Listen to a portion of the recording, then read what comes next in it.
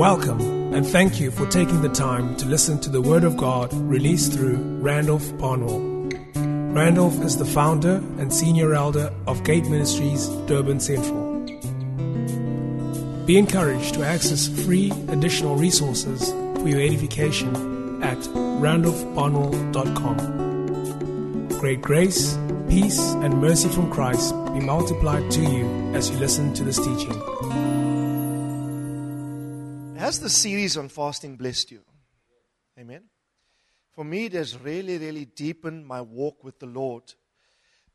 It has, like I said in the past, unearthed certain things that I needed to give attention to privately in my world. And has brought me to develop in my obedience in other aspects, not specifically relative even to the practice of fasting. I know, for one, my prayer life has deepened to a level now that I will never look back upon. Now prayer has become such a priority. I am outgrowing things of the flesh which would have held me captive previously, but I've outgrown them. And I look back and I can say in certain realms, like Jesus boasted, the prince of this world has come, but he has nothing in me. I want to encourage you in the same, to grow to a place where you overcome the world. The Uwe son, one of the depictions about him, I told you, he's one that overcomes things. Things that held you captive in one period. Right now you're finding that you are transcending. You're overcoming. And I want to encourage you, I feel a surge toward maturity. I feel a propulsion towards adulthood in the things of the Spirit. Amen? And I want to encourage you. It's time to surge forth to a place, leaving the place of intimacy, of infancy rather, and proceeding toward the place of maturity in God. It's really time to grow up in the Lord. I must confess that the message on Esther is a development presently within my spirit. There's just too much in the book to prosecute now in the session. And I'm almost tempted to get into some of the factors and principles that God has been sharing with my heart. So I'm going to try to be disciplined tonight and just stick to how we can learn about fasting from this book.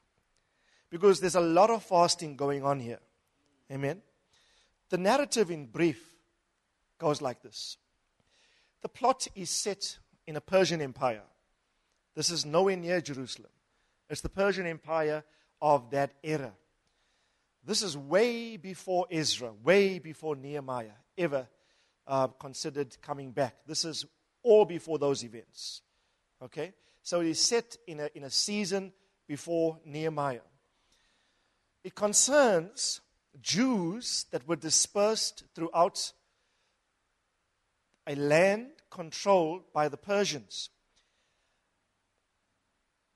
In the 4th century BC, the Persian Empire at that stage extended over 127 different lands, all controlled by the Persians. In each one of those territories, Jews were slaves. Jews were held captive by the Persians. Esther is a Jewish girl living in captivity near Susha, or Shushan, as some of the texts say. She has a cousin called Mordecai. Esther was orphaned at a fairly early age, but her cousin, Mordecai, took her in as his own daughter and began to take great care of her. The narrative opens in chapter 1 with images of great festivity. If you read Esther chapter 1 and 2, there is unbridled banqueting. There is festivity and feasting that King Ahasuerus has. Culture of great feasting, which almost has subtle undertones of great immorality attendant with it when you read between the lines. This is a carnal, heathen empire given to indulgences of all kinds. The king orders his queen, Vashti, to come before him so he can show her off to all the nobles. She refuses. on the advice of his close noblemen and advisors, they advise him to depose her as queen, lest other wives in the kingdom say, the queen has not submitted to the king, and therefore we're going to have rebellion in every house. Every wife, therefore, will take a cue from the practice of the queen. And he listens. He listens to his advisors. She is deposed. She needs to be replaced now. The king then holds a pageant, a beauty pageant, of the fairest virgins in the land to choose his next bride. Esther is selected by those who did the scouting as one of those who will be prepared to appear before the king. And if he likes her, he will choose her. You must know, they only chose the most beautiful virgins throughout the entirety of the Persian Empire. Right? And this girl, Esther, was probably extremely beautiful. She must have been a sight to see. Okay? Tell your neighbor, Esther. Even the name makes your heart melt, Esther. Right? Before you appear before the king in that culture, you had to undergo 1 year's preparation. The king's eunuchs would attend to this girl, bathe her in perfumes of all kind, 6 months in myrrh, I think, and then 6 months in all the other different kinds of ointments, and preparations by beauticians before the king even sees her. So she must have natural beauty first and then undergo this purification. Right? Esther forgoes some of the preparations, and she appears in her natural self, wins the king's favor. Bible says he just sees her, and she has favor or grace from the king. Everyone say grace. Right? He favors her. And she is enlisted as queen. Mordecai consistently would guide her. He would consistently instruct her. In fact, while she was in preparations for that year, the Bible says every single day he would go to and see and take care of her and how things were going with her. Mordecai is in the role of a spiritual father, because the scripture clearly says she was orphaned, but he was like it says, a father to her. So when I read the book of Esther now, I see it through the lenses of spiritual fathering and sonship. Esther is cast in the role of a spiritual son, and Mordecai is cast in the role of a spiritual father. Every single one of Mordecai's instructions, she obeys. He advises her, for example, do not reveal your national identity. Keep it a secret. Do not let them know that you are Jewish. Right? And the Bible says clearly, and she listened, and she obeyed. Mordecai, by God's sovereign grace, everyone say sovereign. Now, when you read the book of Esther, there's a theme that you will discover, the fact that God is sovereign. There's a sovereign God working in and through the affairs of men. You might think this is a story, but God has got every single detail in absolute control. I even believe Vashti's refusal to go to the king was of the Lord. Because if she wasn't deposed, he would not have chose Esther. Esther is raised to a position of great prominence, positioned by the Lord. Sometimes God would depose another simply to promote you. Sometimes God will orchestrate events and circumstances for your promotion, for your development. When you live life in the spatial sphere of existence, where your life is submitted to one thing, the sovereignty of God. Say it with me. The sovereignty of God. The fact that God is sovereign. Now for the young people here, it's a big word when we say sovereign God. But a nice, easy to remember meaning of the fact that God is sovereign is just this. He does what he wants, when he wants, without asking anybody permission. And men on the earth simply have to accept it. God is sovereign. The Bible says, for example, he calls the rain to fall on the just and the unjust. You might say, Father, but why are you blessing that unjust man? Don't reason it out. Just say, I don't understand it, but Father, you are sovereign. You know best. You do what you do. I simply accept your plans and your purposes.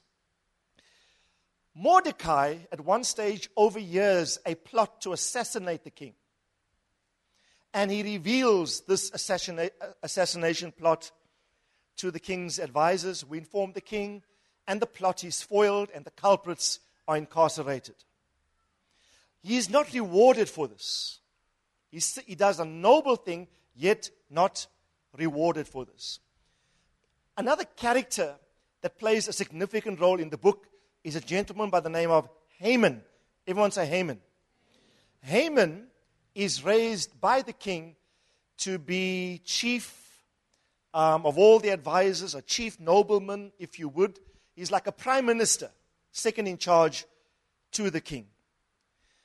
And he's full of pride. He's full of self-glory. He's a highly ambitious man.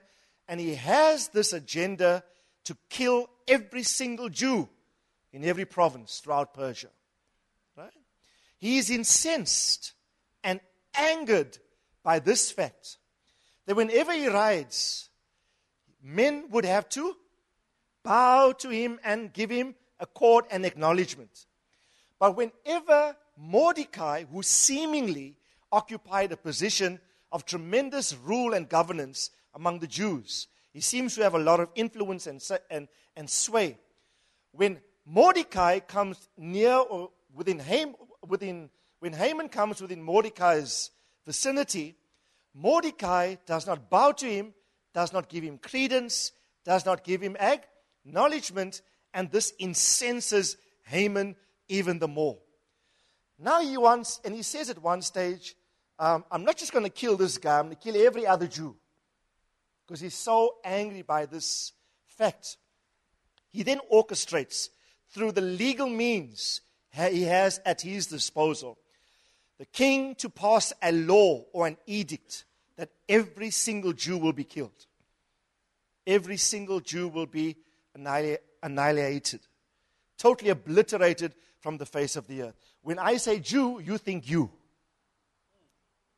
When I say Jew, you think you. When I say Jew, you think church. When I say Jew, you think my welfare is at stake. Let me just say this, if you're not aware of it. If you just watch CNN, if you just follow the news closely, if you follow trends, legally and otherwise, politically, within the nations of the earth, there's a growing, mounting attack against the church of the living God in the day in which we are living. If you are oblivious to it, if you are unaware of it, you need to be aware that your rights, for example, are being challenged. Even as a son of God, as a Christian, there's a subtle, their war in Esther's day was physical. I kill you, Jew. The war now for us is ideological. It's an attack, an attack of a postmodernistic, secular society upon anything that is Christian, upon anything that is God. What ISIS is doing in the natural with beheading Christians is only a physical indication of the true warfare taking place, where headship in every sense of society is being decapitated. There is the insubmission to godly authority. Right now, same-sex marriages are going to become such the order of the day. It's a fight for truth. It's a fight for righteousness. If you haven't perceived it up to now, the war is on. Right? The war is on. It's subtle, but it's probably the most lethal warfare we are going to ever fight. There's some ministers in the States. I read on Facebook one of the posts that have been incarcerated, imprisoned, for refusing to marry a gay couple. A new warfare in Esther's day to kill them physically. In our day, to snuff out the accurate representation of Christ in the world. Tell your neighbor the war is on. Our kids face it daily in schools. Okay? You're learning things based upon secular humanism that is totally anti-God. We have to train our kids to be very discerning because the war is on. Amen? The war is on. The news gets to Mordecai's ear of this edict, this law, this decree that has been passed. This man takes off his clothes, puts on sackcloth and ashes, goes into the middle of the city, and I like what one of the versions says, weeping and wailing aloud for everyone to see. And he fasts, weeping and wailing, and he even goes up to the king's gate, right by the king's quarters. He could not go beyond the king's gate because nobody could go beyond the king's gate with sackcloth and ashes. So he goes as far as he could to the highest levels of authority, making a noise, bearing the burden of the plight and the future of God's heritage, his people in his heart. And he's fasting and praying in the same. The news gets to Esther, the spiritual son, who was mentored, who was coached, who was guided by the wisdom given to Mordecai before. She sees him, and like was read tonight, she sends a change of clothes to him. And she said, listen, take that sackcloth and ashes off. Here's some decent clothes. What does he do? He refuses it.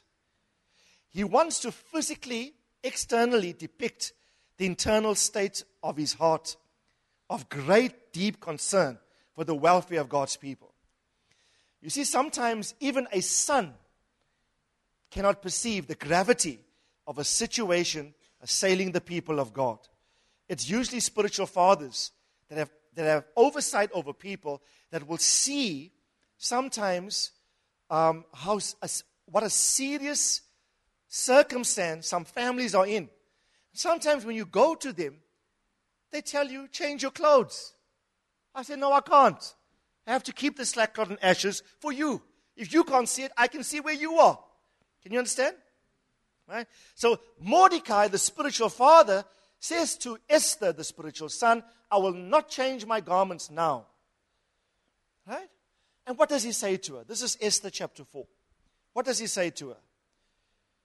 He says, you better approach the king in this matter. Let me read the account, the text. Esther, if you're taking notes, is Esther chapter 4 and verse 14.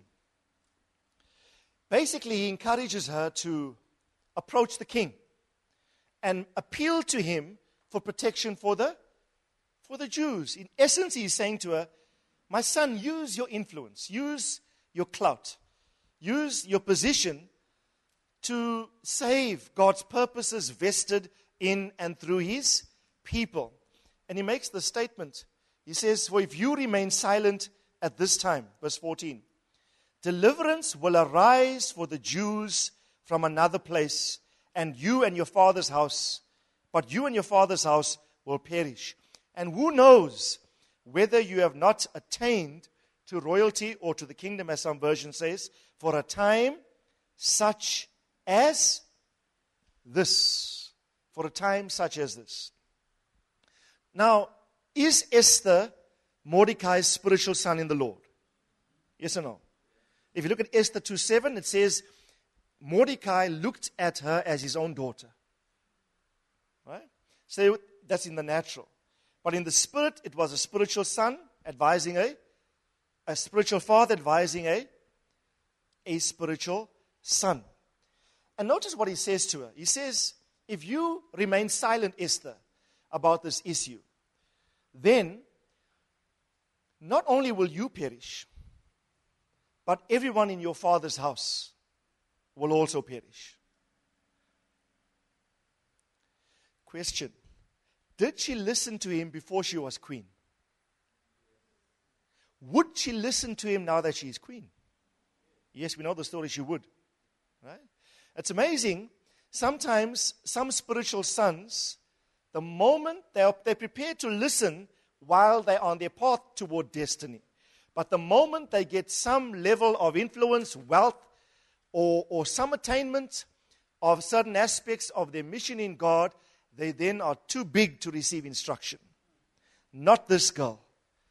She listened before she was queen. She even obeyed the more after she was queen. She recognized, I have political authority over you, but in you I can see spiritual authority that my political authority as queen has got to bow to. Right? Remember Joseph, who became king, second to the king, second to Pharaoh in Egypt, after the reconciliation with the brothers. Remember Jacob came down, and he submitted to the word of God in his father. Remember Jacob summoned all his sons, gather to me, you sons of Jacob, and let me tell you what will befall you in the last day. Joseph, as powerful and as influential as he was, submitted to authority. I want to encourage you. There's something about pride that develops within sons the moment they get some level of breakthrough. Then, at that level of breakthrough, to listen would be a test of your maturity. Esther passes the test. Esther's name, by the way, means hidden. She who is hidden also means star. Right? Star or she who is hidden. Sometimes God hides his sons in the system. Because while they are in there, they're going to be used strategically for his purposes attendant with these people. Joseph in Genesis was raised to a position of great power. And by his own words, he says to his brothers, you sold me, but God sent me to save much people alive. And he realized, I need to use his influence to bring salvation to the people of God. Can I urge you, sons, when your breakthrough comes, never forget the voice that got you there.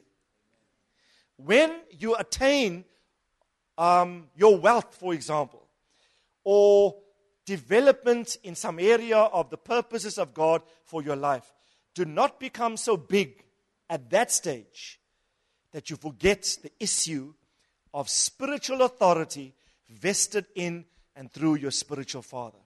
Esther passes a very, very big test here. Right? You know what? He says to her, maybe, Esther, God put you there for such a time as this. If you don't listen, he says to her, deliverance will definitely come. Listen to Mordecai's words. He is not saying, Esther, if you disobey, then we're all in trouble. He says deliverance will come from another source. One way or another, deliverance is coming. If you don't take opportunity of God's placement of you in this, you are going to die. Your father's house is going to die. God will simply raise up another deliverer from another source. You know what I really feel in my heart? When I read this, my heart aches sometimes. When I view families, when I view people, I want to declare over all of you, God has brought you to the kingdom for a time such as this. Let me declare this boldly over all of you. For 99.9% of you present here tonight, I know that God has placed you in this particular fellowship. You have come to this kingdom, to this household, for a time such as this. I've entitled this message, Fasting for Daring and Courageous Obedience. Do not listen to Randolph. Listen to the voice of Mordecai in Randolph. Listen to the voice of spiritual fathering in the voice that speaks. Listen to the voice of God in the voice of a man. I want to encourage you. Let me just say this. So many things have been spelt out to you in the recent weeks in this series as the expectation of the Lord. If you disobey, then there are repercussions and results that are outside of my direct control. You will perish. But also, too, you will bring dilution to the house. One man's sin can impact a whole community. You know that? Sin is no more a private matter anymore. The Bible says, for by one man's sin, or by one man's disobedience, sin entered to all. Then by the obedience of one man, many will be made righteous. The power of one obeying or disobeying, this is Romans 5 I'm quoting. The power of one obeying or disobeying has got either positive or negative impact upon the community of saints to which he is attached. Achan sins. Remember Achan? Achan sins. What does God say to Joshua? He says Israel sinned, but one man was responsible. One man's sin hampered the movement of the entire nation. Remember, they defeated Jericho quite well. They were then going to the men of Ai, which by comparison was a lesser enemy, but they were defeated. Joshua prays. He says, why God? God says to him, Israel sinned. Right? And you know, Achan was routed, and the issue was dealt with. I want to encourage you, church, now is not the time.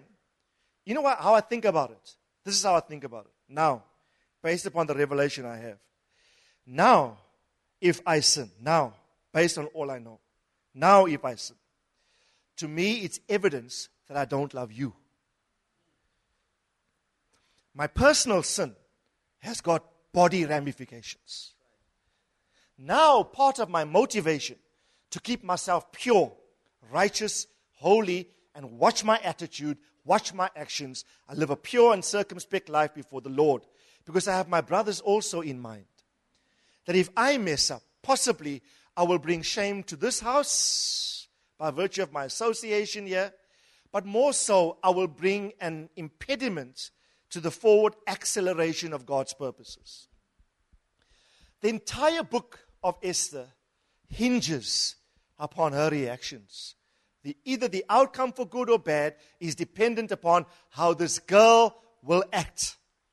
Fortunately, she obeys. And let's read it together. What does she say? The classic saying in the book of Esther, in chapter 14.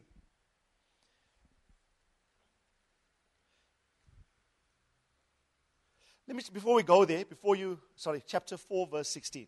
Before you go there, Mordecai said deliverance will come from another sector, another quarter, another avenue, right? All God was doing to Esther was affording her the opportunity of playing a key role in the outcome of matters. And for influencing the will of God in a very, very serious matter. Let me see by the show of your hands. How many of you seriously want to play a pivotal part in God's dealings? In the will of the Lord. Now my hand is high, I'm saying, God. So I can hear the Lord saying to me, Randolph, if you don't courageously and daringly obey every single one of my principles, I am still going to work with or without you. You are not going to hold up my program. Please hear my voice. I hear the Lord saying this even now. God is saying, you are not in any way, you Achan. Remember Achan? Who held up the process. God is about to take Achan out of the camp so that the will of God can go forward. Please, I say this seriously, brethren. I say this with all humility of heart, yet with every ounce of seriousness in my being. Given all the warnings we had up to this point, given all the revelation, given all the teachings, now God's going to deal with Achan. The Achan-type mentality that thinks, I can hide in 12 tribes of Israel. I'm sure I will never, ever be found out. This is how this guy thought. There's millions of people here, 12 tribes. Each tribe is comprised of various clans. In each clan, there are several families. In each family, there are several households. I'm just one of them. Yeah, I will never be found out. The searchlight of God goes and routs the culprit. And Achan is found out. The thing that is sad for me with Achan is this. He is killed. His wife is killed. His children are killed. Even his cattle. What does the dog got to do with all of this? These animals. God said, I don't want anything of Achan in the camp again. Take them all out to the outer gates and stone them to death. I say this to you seriously by the Spirit of the Lord. Now is not the time to mess up. Say that with seriousness to your neighbor.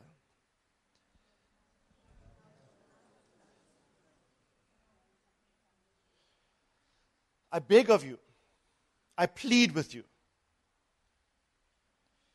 Now is not the time to fail. Fail, if you would, that'll be something of your making. Deliverance will simply come from another. God will simply use what He would have used you for in the outcome of things. He will simply raise up another through whom to work. Mordecai is saying to Esther, girl, if you're not going to get your act together, perish you will, perish I will, but God will simply orchestrate deliverance through somebody else. I like that statement of his, He's saying either way deliverance is going to come. He's convinced God will always take care of His people. God will always protect. The will of the Lord will always triumph. Listen to what, let's put that verse up. Listen to what she then says after realizing the gravity of the situation. She says, go assemble all the Jews who are found in Susa or Shushan. Fast for me and do not eat or drink for 3 days.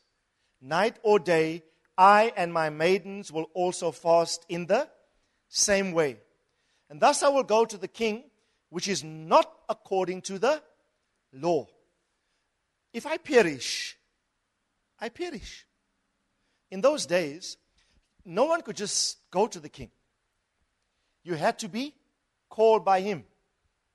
In fact, it was 30 days since she was last called. A month had gone. Right? If you read the text. 30 days she had lost. Now Mordecai is saying, girl, you better go approach your king, use your power, use your influence, and see to it if you can't save us from this calamity. Right? She says, what I'm about to do is not according to the law. She knows I'm going to break every rule in the book. Tell your neighbor it's time for rule breaking in a good way.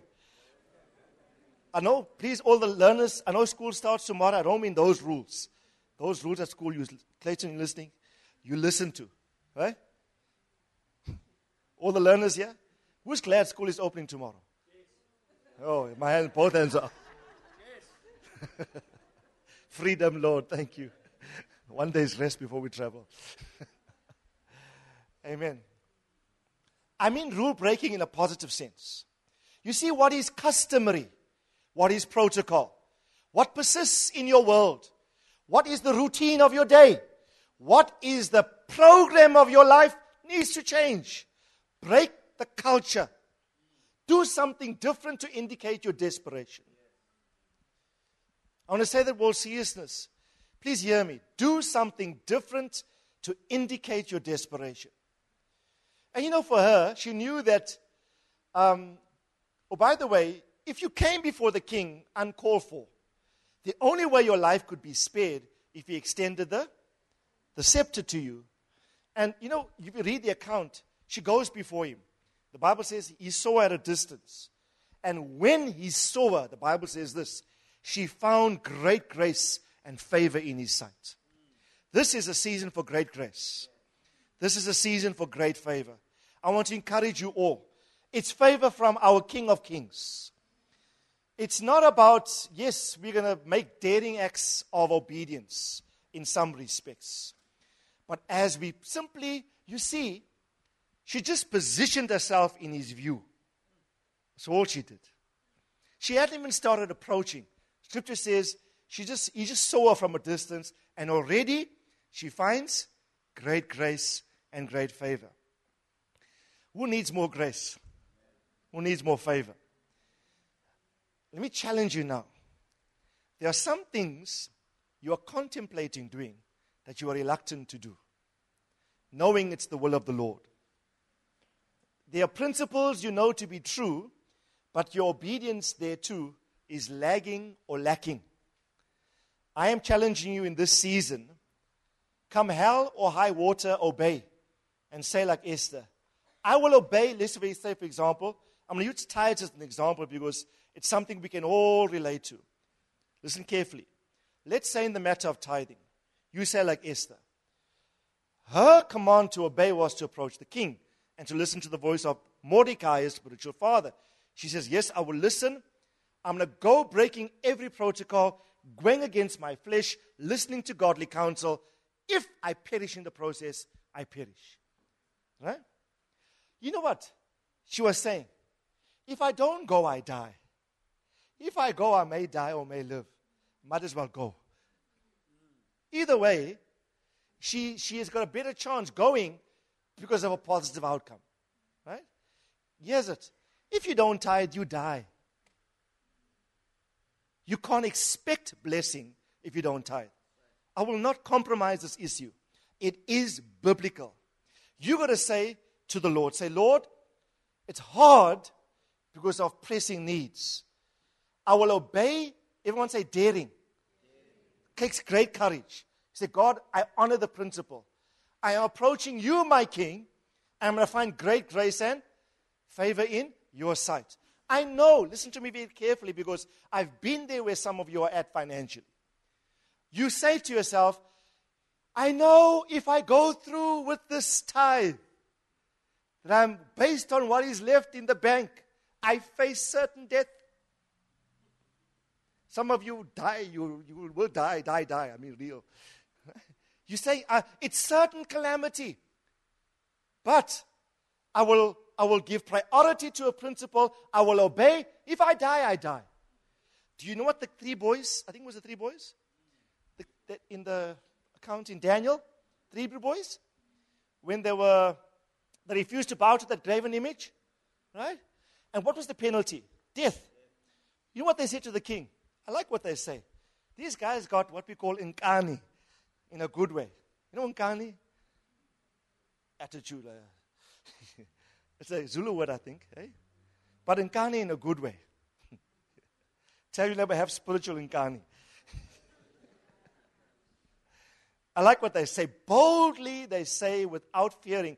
And we're not talking about, these are Persian kings. If you watch the movie The 300, the way the Persian kings are, they're arrogant. They're full of pride.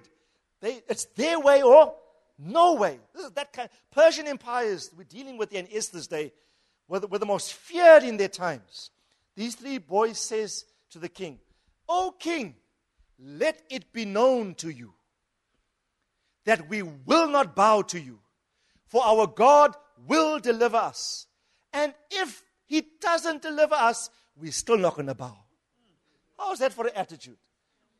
It's saying, not going to bow to you, because our God will save us. But just in case he doesn't decide to save us in this one, we will still serve him and not bow to you. You got to say to Mammon, the spirit that controls money, I will not bow to you. If my God chooses to save me, then, well, let it be. Even if it doesn't, I'm not going to bow to you, your principle, your siphoning of my finances. I will bow to God's principle, because I know in my heart, great grace. Everyone say great grace. I say this to you like a father. I say this, I've never been more serious in my life. I'm speaking like a Mordecai to you. We are challenged in the same area. Somebody blessed us in the week with some money. Now we don't even talk about it. Now before I even tell Renee, the EFT is gone off, the tithe is gone off already to my spiritual father. I don't count the cost. I don't factor the reasoning in my mind. And there are tons of needs. But I said, this word was brewing in my heart. If I die doing this, so be it, I die. But I will not sacrifice this principle. You've got to say in the matter of forgiveness, for example. Some of you have been through troubled times. And you're saying, must I forgive or not? Say to yourself, I will forgive the brother. I will forgive the sister. If it works against me, so be it. But I'm not going to compromise the principle of forgiveness. Right. Amen? Can you get to what I'm saying? I use money because it's something we can easily relate to. Ask your neighbor this. What area is God calling you to courageously obey?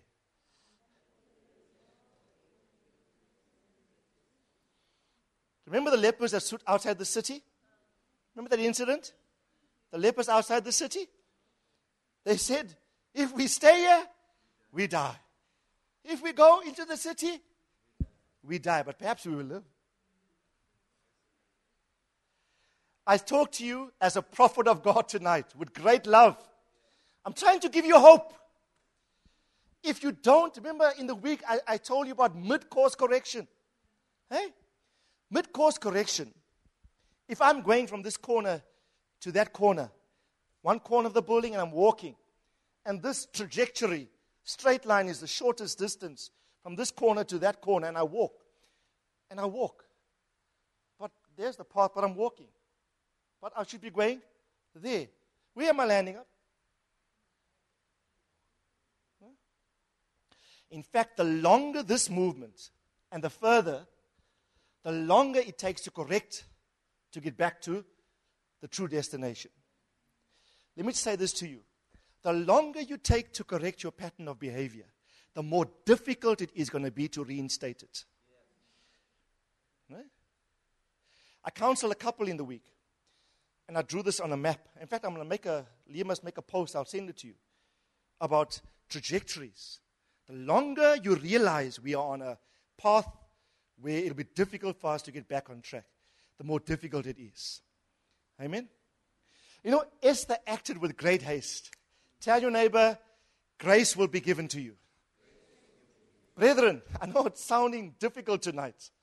I've decided, Lord, I will obey first fruits, come hell or high water. If I perish, I will rather perish than disappoint you. I will obey tithes. I will obey first fruits. I will obey forgiving. I will obey the gathering of the saints. I will obey honoring my spiritual father, even if it costs me everything. But come hell or high water, I will observe all of your principles.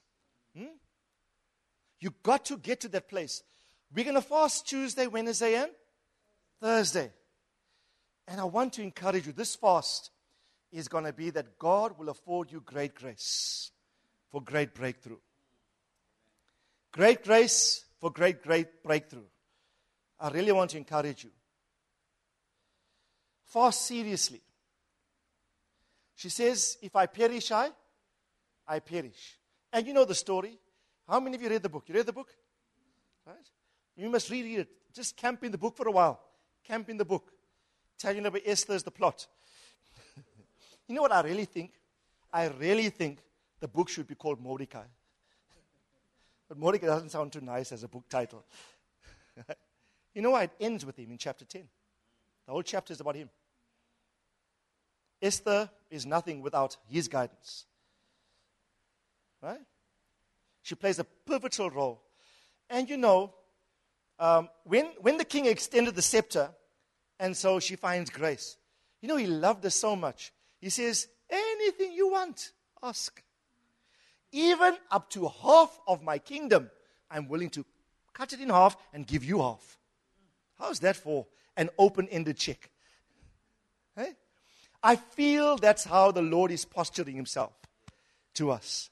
Great grace is being bestowed upon us. Some of you, I prophesy, are going to come into great breakthroughs this week. This week. Amen? This week. Do you believe this?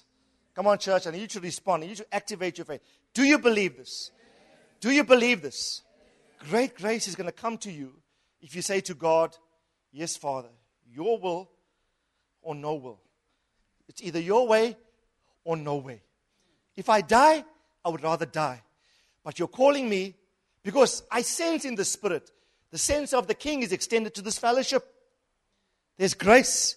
Great grace is going to be afforded and accorded to every single one of us.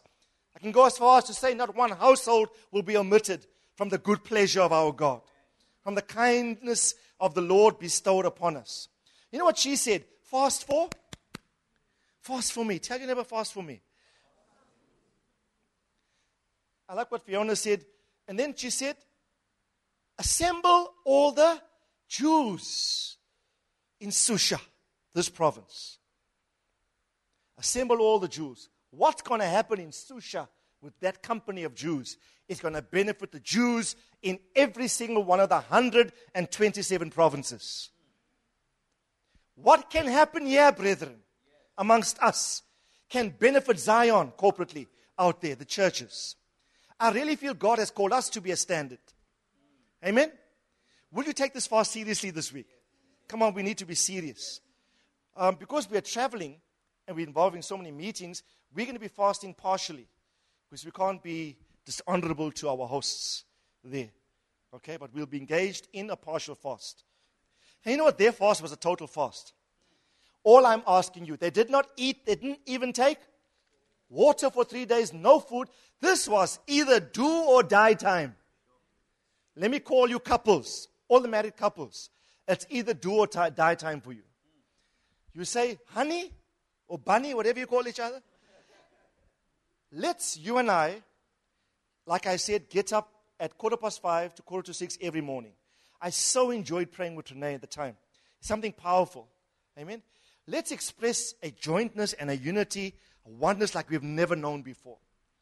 Let's also take our fasting to the next level. Okay?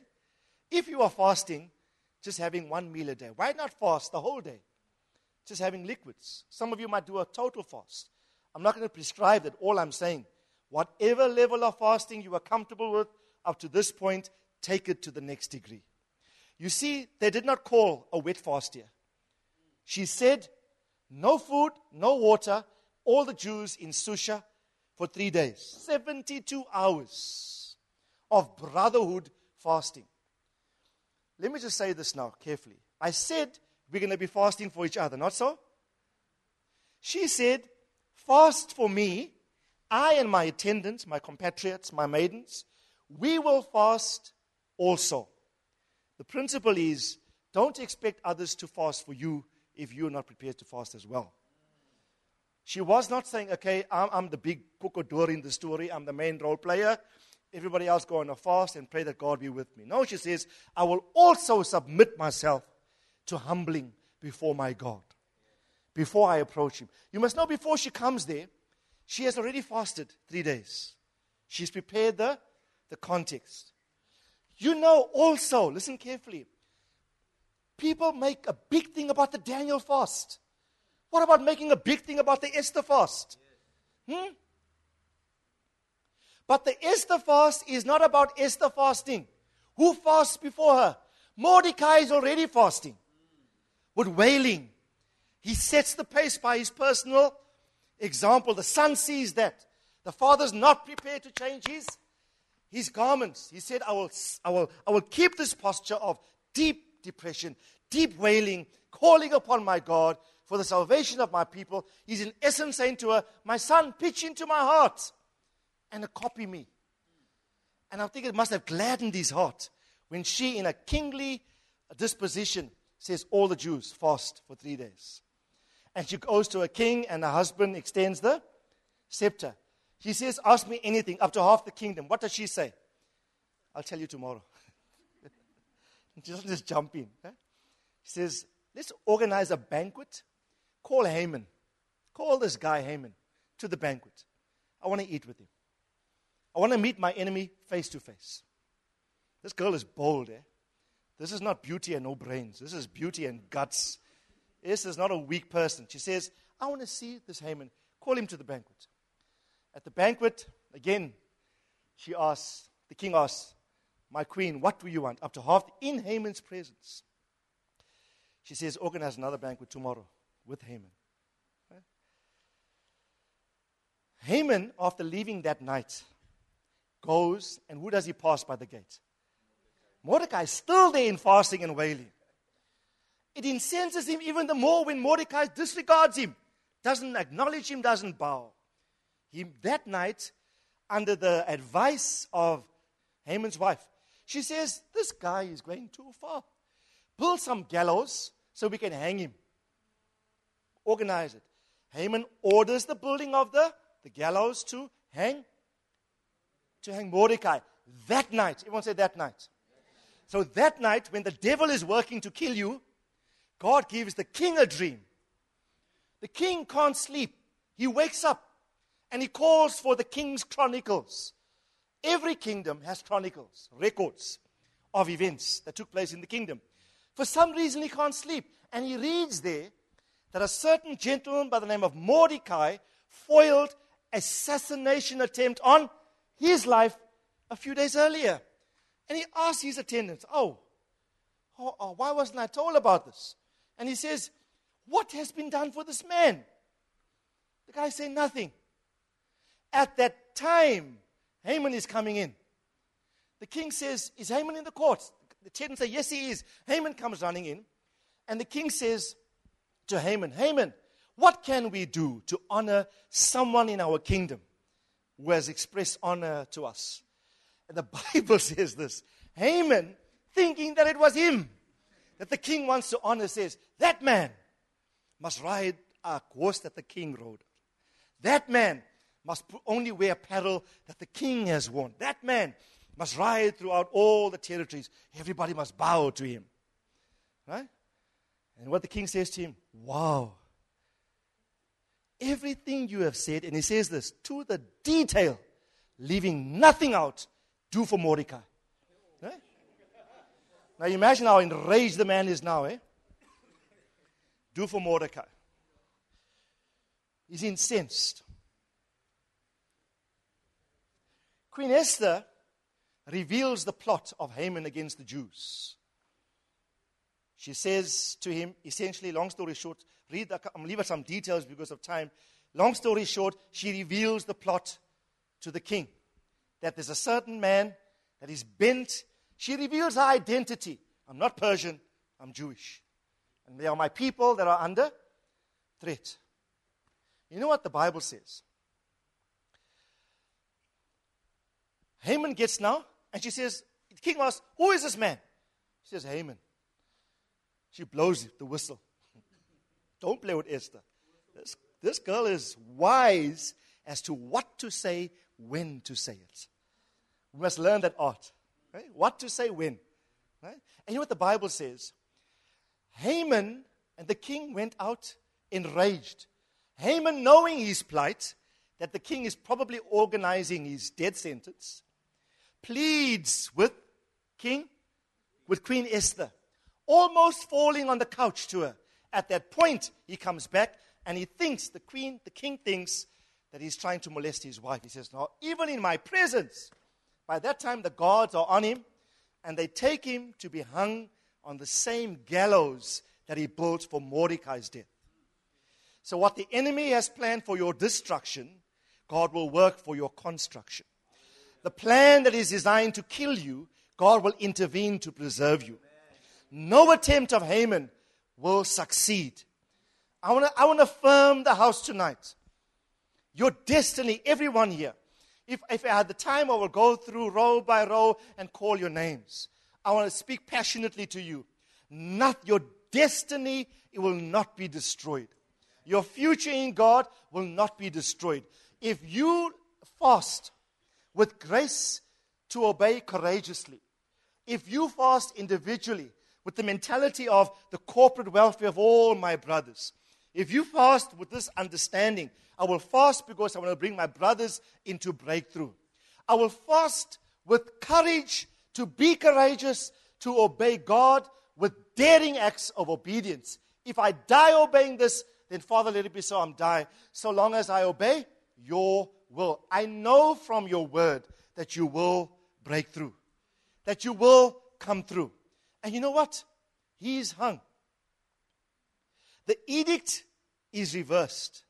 Queen Esther suggests to her king, oh, by the way, pass another law saying that every Jew in all of the provinces must have the right to defend themselves against any enemy that attacks them.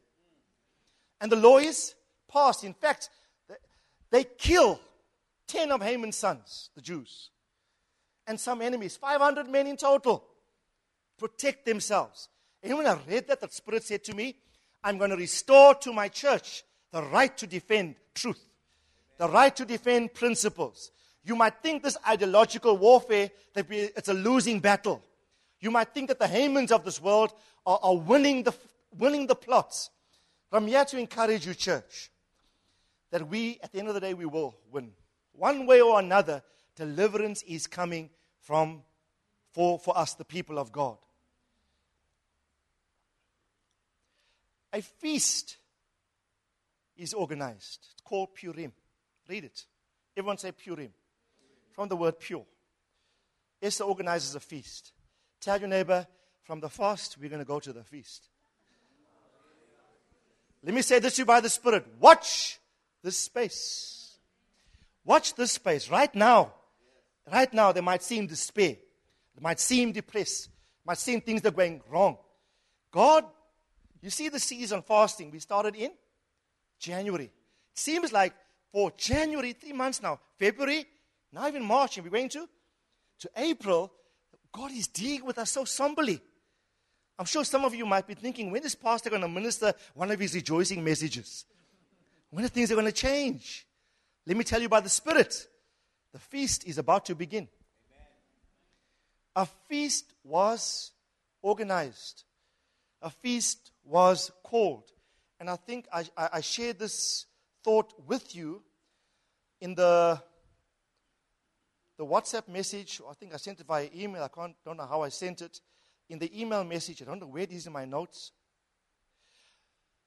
The comparison between Esther 4 and Esther 9. 4:3 says this. In each, Esther 4:3, in each and every province where the command and the decree of the king came, there was great mourning among the Jews with fasting and weeping and wailing, and many were laid in sackcloth and ashes. This was corporate. But by the time you get to Esther 9:22, the first part of that verse, it says, as the days on which the Jews got relief from their enemies, as the month that had been turned for them from sorrow into gladness, from mourning into a holiday. Who needs a holiday in the Spirit? Oh, I need one desperately. The word holiday in the Greek text or the Hebrew text is simply, it means a good day. Who needs a good day? Who's tired of having bad days? Tell your neighbor your bad days are over. If you regard me as the mouthpiece of the Lord, I decree and declare to you the struggle that you have faced up to this point. If you listen to the principles vested in this teaching, it will change your sorrow into gladness. Psalm 30, he turned my mourning into dancing. Things can change in a moment, a specific month. God changed. Tell your neighbor, smile a while and give your face a rest. I like that psalm. It says, the sound of joyful shouting and salvation is in the dwelling of the righteous. The next verse says, and the right hand of the Lord does valiantly. When last did we hear laughing in your home? When last did the sound of joyful shouting and salvation characterize your existence? God, the sound of joy, is about to return to your dwelling. God is going to break through. God's going to break through powerfully for you. Let's read Ezra chapter 10. It's a short chapter. There's only 4 verses or so, I think. Check out the saga ends. By the way, Mordecai is given a blue and white robe that belonged to the king. Remember? He's given fine linen. He's given a crown, king's horse. He's actually made prime minister. Mordecai becomes second in charge of the Persian empires. Second to the prince, the king. How's that for breakthrough? Hey? Breakthrough. Let's read Ezra chapter 10. Have you got it there, Luke? Sorry, Esther.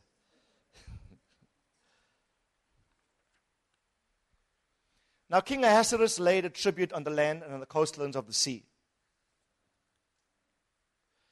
And all the accomplishments of his authority and strength and the full account of the greatness of Mordecai.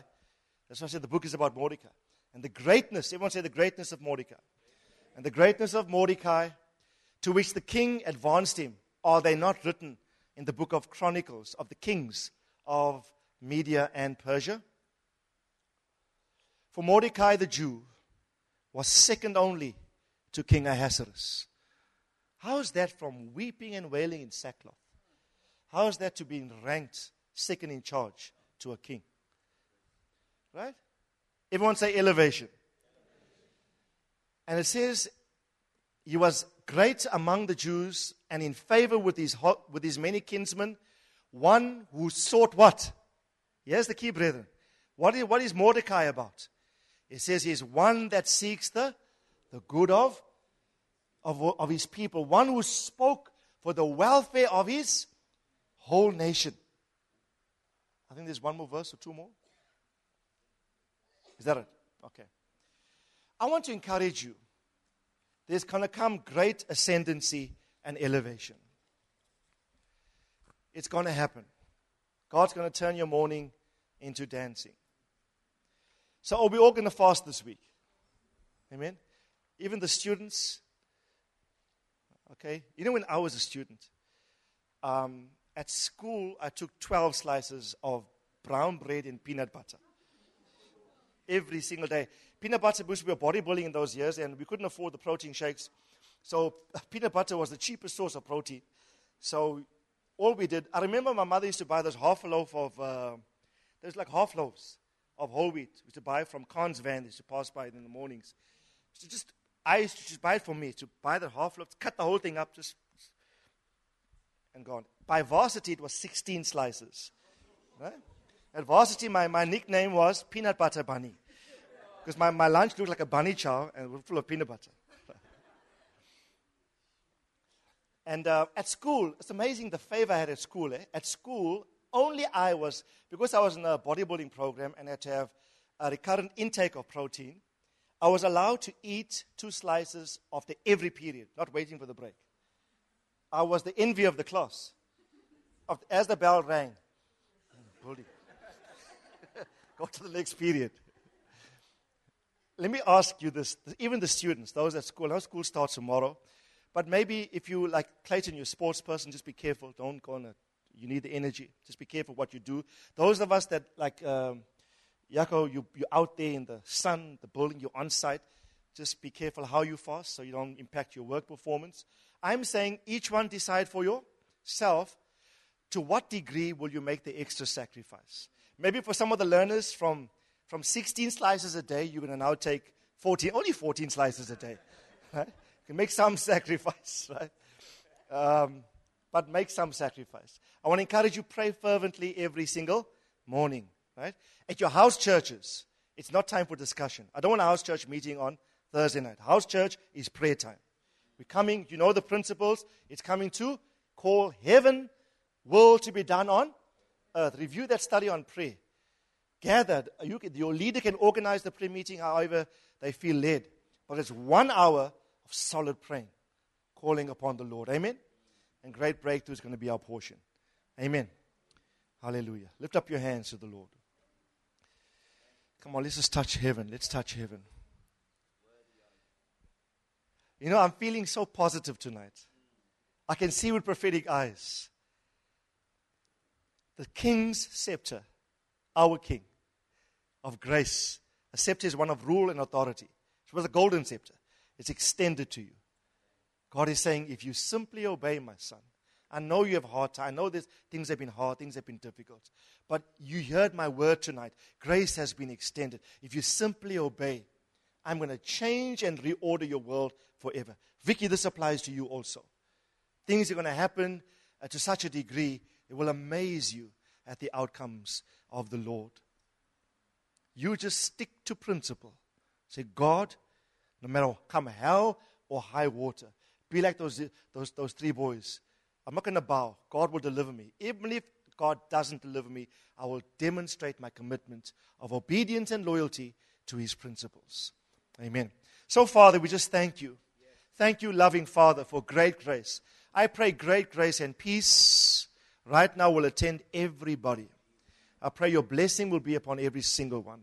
I pray great abundance and breakthrough will befall every single family as we submit ourselves this week. Our trust is not in the fasting, Father. Our trust is in you. We are simply fasting to humble our souls, to indicate our desperation, to strengthen our prayer. And I ask, oh God, that things will move in this week and your people will come into a place of abundance.